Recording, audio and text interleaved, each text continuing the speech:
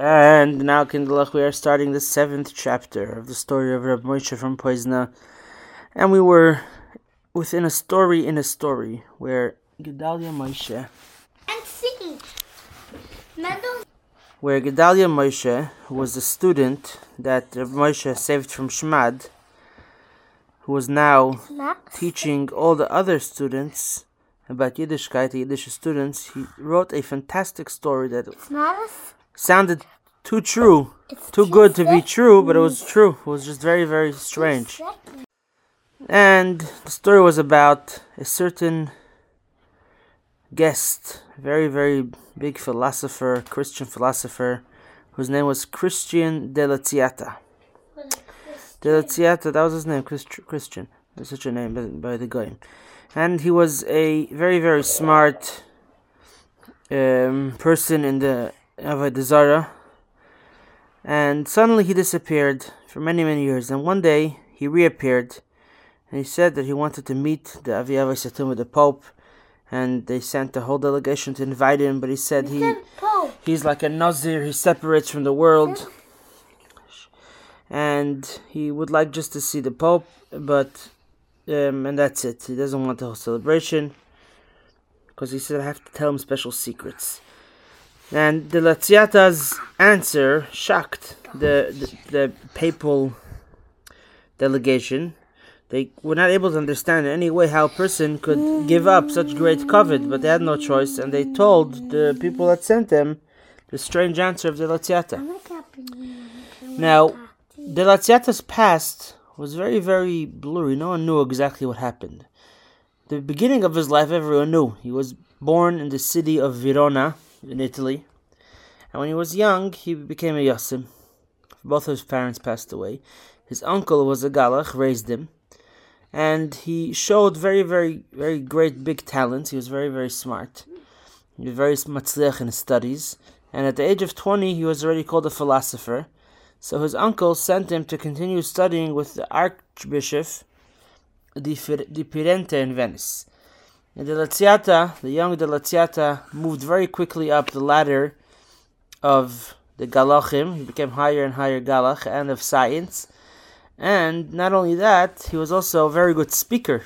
He had very good rhetoric. You know how to speak very well. So he was put in charge of the Galachim, whose job was to have debates, arguments with Yidden, and his job was to try to convince, to open up the eyes of the Jews, that to show them Kavyachol how the Avodah Zarah of the Christians is true. As if, like, not really, because we know that it's Shusim, but that was his job. And for many years, the Latziata would give. For many, many years, the Latziata gave very, very exciting speeches, and he wrote very, very interesting booklets praising the and he got for himself a very, very good name, and people spoke about him all the way till the Vatican, and he had a very, very shining future waiting for him as part of the Catholic Avodah Zarah Church.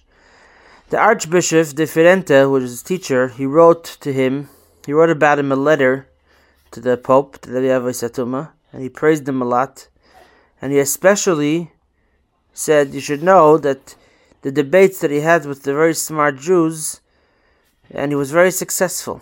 He won them. That's what they thought. Now sometimes it could happen that when someone knows how to speak very well, you could say Baba Maisis, but it sounds more convincing. That was his chush. He knew how to say something which made no sense, but he said it with such excitement that some people get convinced. That's why you have to be very careful with these things, not to fight with them. To stay away from these people. There's only special people who know how to do these debates, like Moshe and others. Anyway, for 2 times, the Latziata met the Pope for special meetings, according to the recommendation of the Archbishop de Firenze, and he got a lot of kavod. For sure not Kinderlach, right. But suddenly, that's the part that everyone knew. At one point, the Latziata disappeared, and he left no footsteps behind him. No one knew, without a trace. And there was all the... No one knew. That's the thing. Did Yidden they came to which did they know which continent? No one knew, nothing. He just disappeared. Did anyone find... Now, listen, you're asking very good questions. Did anyone find out where he went? Well, you'll see soon what happened, okay? So, there was rumors going around that the young Galach became what's called a monk. A monk means someone who separates from the world, goes, and he's just learns and prays himself with no one, has nothing to do with anyone. And usually a lot of monks, they go to what's called a monastery. But he was a monk that monastery is like a place where a bunch of Galachim sit together and they just they're with one another. But here people said that he became a monk, and he's mamish alone. He doesn't talk to anyone. He's just serving God, serving Hashem, all by himself. Real Hashem? No, people were saying, and they're Avodah Zarah. Now there was even rumors that said that he actually went far away to India. Did he? No one knew. Those just rumors. And rumor means people are saying, but no one knew for sure. Many years passed, and little by little his name became a legend from the past. People, heard about him, but no one knew much about him. So, therefore, we could understand suddenly the big surprise. And it made such a big noise, such a big shturim, that he suddenly came to Rome. And, like we said before, again, the reason why he came was he wanted to meet the Pope. But this time he didn't want to do it with all the kavod and the way it was done in the past. And he wanted to do just himself quietly. He didn't want all that kavod that they wanted to give him. Now just the way he looked, the old man, the Latziata, made people have respect for him. He was very tall, and even though he looked like he fasted a lot, his face nonetheless shined. It was a nice face. He wore black clothes, and he had long, silvery white hairs which came down his shoulders, and he had like this look of a saint, of a holy man. From behind his very thick eyebrows, there were two burning black, deep eyes, and anyone who looked at him felt like bittul, like he felt small in front of him, like he felt that he's like a great, great man. Anyway, back in the Vatican, they were trying to decide, should they listen to him or not? What should they do? That he doesn't want all the kavod. So they decided that let the Pope, Avi Satuma, decide. The assumption was that the reason why he's running away from this kavod was part of his Nazirus, that he wants to separate from the world. Why is there a space? That's called a paragraph. Every story you break it up to paragraphs. Like one thing and another thing, okay? Now, the Pope decided that despite everything, it's true that he wants to separate from the world, but we have to make him kavod, even though he doesn't want the kavod. We have to do an official, very big celebration, of a reception, like we do for very high up people. But he also agreed that he could meet the Pope alone with no one, just with 4 eyes, after the reception. So they came back to the old monk, and they told him, listen, we spoke to the Pope, and you have to understand that even though you don't want it, this kavod, but it's not really for you. It's to show the world how the Vatican respects people who dedicated their life for the Christianity, for the Avodah Zarah from when they were young. So even though you don't want the kavod, it's important that you should get the kavod, not for yourself, but for other people. People should see how we respect such people. So they told him the date of the 2 meetings. They said first, this and this day, and this and this time is going to be the reception. We're going to make the whole party for you. And after the party, we are going to make... Second after, I don't know, the second after, but afterwards you're going to have the meeting that you wanted, your own private meeting with the Pope.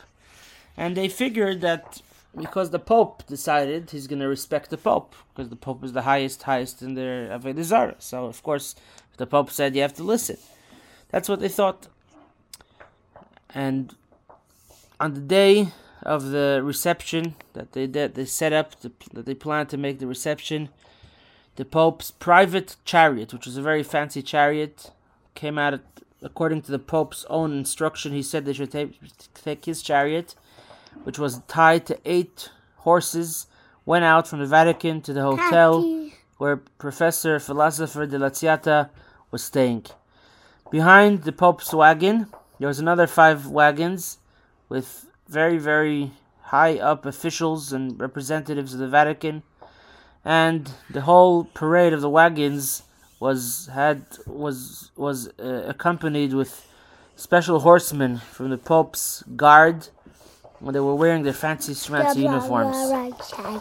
And on its way to the hotel, the big parade got everyone's attention.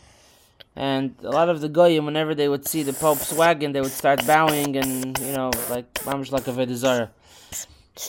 And when the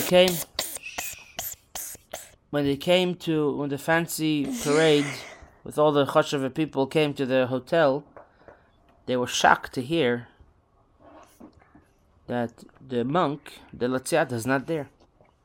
The owner of the hotel said that this morning the Laziata wanted to know how much he owes. He paid. He took his little bag, his suitcase, whatever he had, little thing, and he left. No one knew where he went and why he went. But he wanted to see the Pope. Now, the representatives of the Pope had before them a riddle. They didn't know what to do. They had a whole plan. There was a lot of chashuva guests waiting in the Vatican to see the Laziata, all the cardinals and all the chashuva people and the Pope and every end of it. And now they're going to come back empty-handed without the Laziata. Yeah. What they decided was that one of the riders should quickly ride back on his horse, rush back to the Vatican, and ask for instructions of what should be done. And what happened will be Mirz Hashem in the next chapter of this special, fantastic story. Do you know if they ever found out Professor Galach Monk Christian de Laziata? What's the name? A gute Nacht. What's the name?